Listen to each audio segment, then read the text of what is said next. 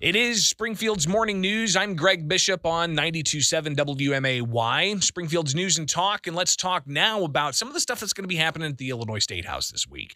Of course, session ends April 8th. It's a Friday. And that means we could see a budget before then. Now, typically the budget year starts July 1st. And as we've seen in the past, session days typically go until May 31st. There's been a few times where that's been extended a few days. And then, gosh, I remember being there in 2017 for the ongoing budget impasse. We were covering session all the way through the Independence Day weekend. That was just horrible. So we're looking forward to April 8th adjournment, and it's expected they'll have a budget. More than $42 billion of spending, could be even higher than that. And it's going to be a lot of spending on things, but also some consideration about changing tax policy. But are these changes to tax policy going to be permanent, or are they going to be temporary? Democrats at the State House, particularly in the Senate, they proposed a package that includes a variety of different tax cuts or tax programs. One would be earned income tax credit.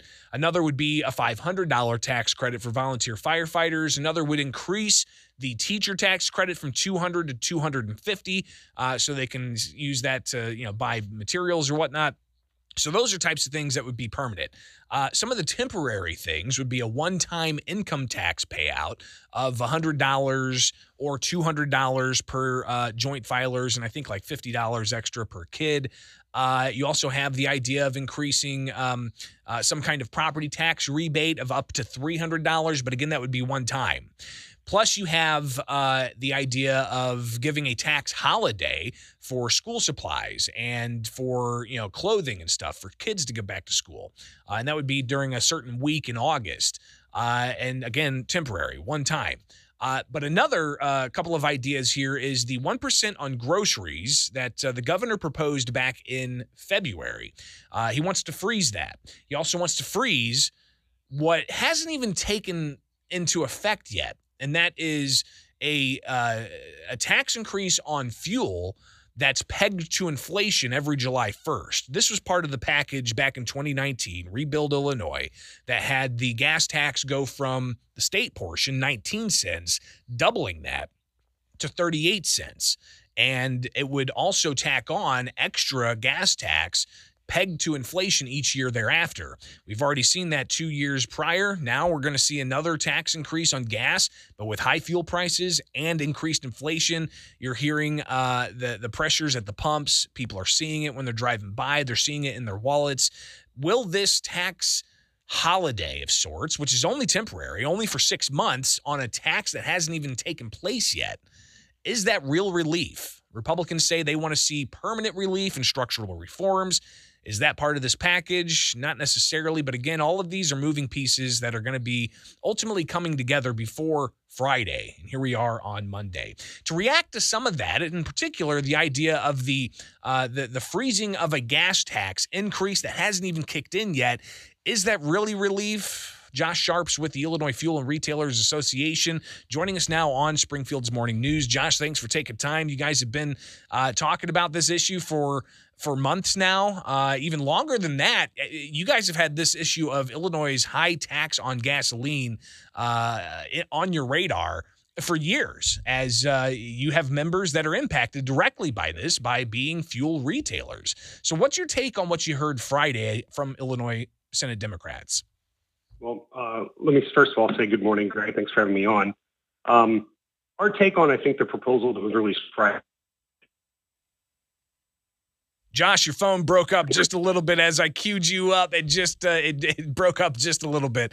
If you could, rehash that.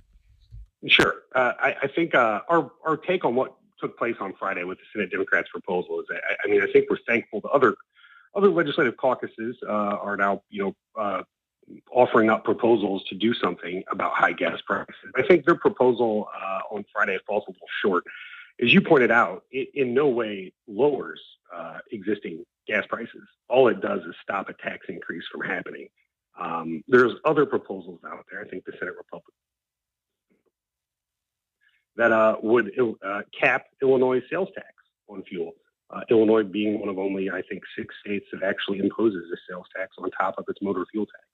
So I think there's other ways to get more welcome relief to Illinois motorists who are already paying, I think, the second highest gas taxes in the country. I think California is only higher than Illinois. There are other proposals out there that do that, and I just don't think the one we saw on Friday goes quite far enough. What are your members experiencing right now? Not just from the current state of, high gas prices and high taxes on top of those high gas prices, but what have they been experiencing for years leading up to this point, especially those who live on and operate on border Yeah, communities? yeah. The ones in the border communities, just like you said, I mean, it's ever since the 2019 doubling of the gas tax has been really difficult for them. I think Missouri's taxes are less than half of Illinois. So, I mean, if you're a motorist that, or you're a citizen that lives along the Missouri border, you know that if a simple trip across the river is going to, be less than, half of Illinois taxes on a gallon of fuel. And it makes our members all that more uncompetitive. Iowa's gas taxes are also a lot lower than Illinois. So it's difficult for those border communities, or my members in those border communities, I think, to compete in this kind of environment. Josh Sharp is with the Illinois Fuel and Retail Association, joining us here on Springfield's Morning News on 92.7 WMAY, Springfield's News and Talk. So we've got these different proposals. Of course, the governor proposing this before the gas spiked considerably back in February. He proposed Hmm. freezing that increase in the gas tax. Then you had Republicans come out and say, hey, let's just cap the sales taxes on top of that. With the increased fuel costs, the state's getting a windfall from that anyways. They weren't expecting that, so we should go ahead and cap that. And then the Senate Democrats come out with this. Do you, as somebody who watches the State House closely, Josh, do you think that there's going to be some amendments made, some changes, some kind of common ground that can be found between what seems to be two different proposals Yeah, here? I do. I don't think anything is a done deal yet at the State House. The press conference on Friday, I believe one of the senators, I think it was Senator Sims, remarked, that this is just a proposal at this point. I don't think the House Democrats or the governor had signed on to what we saw on Friday. Although, there's, I think, been discussions over the weekend. But I do. I think there's a way forward, and hopefully we can get some real meaningful relief passed for gas taxes before the end of this week. Something that goes beyond simply, stopping a gas tax that hasn't even gone into effect yet and calling that relief. Because, again, there's other ways to do this, and there's other ways that I think will really offer measurable results for consumers at the pump. Josh Sharp with the Illinois Fuel and Retail Association. Appreciate you taking time this morning and connecting to get the industry's take on what they saw released on Friday. And we'll be watching closely to see what ultimately happens before this Friday. I'm sure we'll talk again soon. All right.